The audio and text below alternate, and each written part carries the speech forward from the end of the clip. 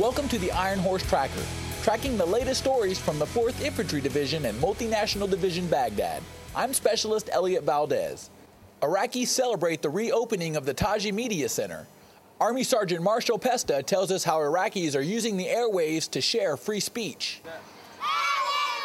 Schoolchildren in Taji welcome dignitaries from the local area, including sheikhs and leaders of the Iraqi Army, Iraqi police, and U.S. military, to the grand reopening of the Taji Media Center.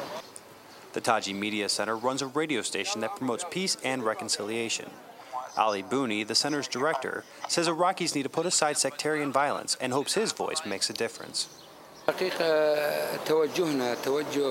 they will focus about to support the democracy here in Iraq, specifically in Taji, reconciliation and telling the truth over the air to all the Taji people.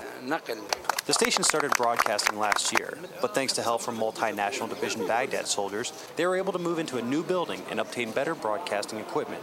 The 2nd Squadron 14th Cavalry Regiment Executive Officer, Major J.D. Heifel, believes the station's free speech, much like in the States, is a right that should always be protected.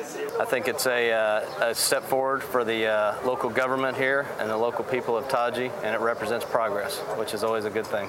With the sheikhs from Taji, Tarmiya, and Horabash, both Shia and Sunni, coming together for the ceremony, soldiers say the peace process seems already apparent in Taji. Reporting for the 2nd Stryker Brigade Combat Team, 25th Infantry Division, I'm Army Sergeant Marshal Pesta, Multinational Division Baghdad, Public Affairs. And now, this week's Moment of Valor.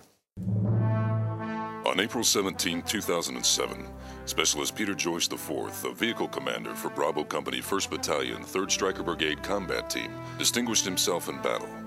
The Quincy, Massachusetts native was commanding a Stryker vehicle in Baghdad when an anti-armor explosive device ripped through the vehicle, injuring the driver and setting the area on fire.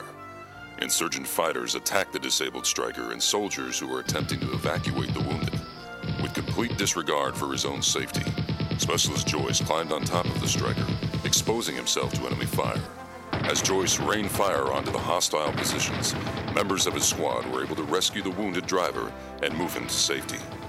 Continuing his attack, Specialist Joyce relinquished his position only when flames from the burning Stryker made it unbearable to remain. For his actions that day in the face of terror, Specialist Peter Joyce was awarded the Bronze Star with V device for valor. And that's all we have today on the Ironhorse Tracker. Check out our website at www.hood.army.mil/4ID. I'm Specialist Elliot Valdez.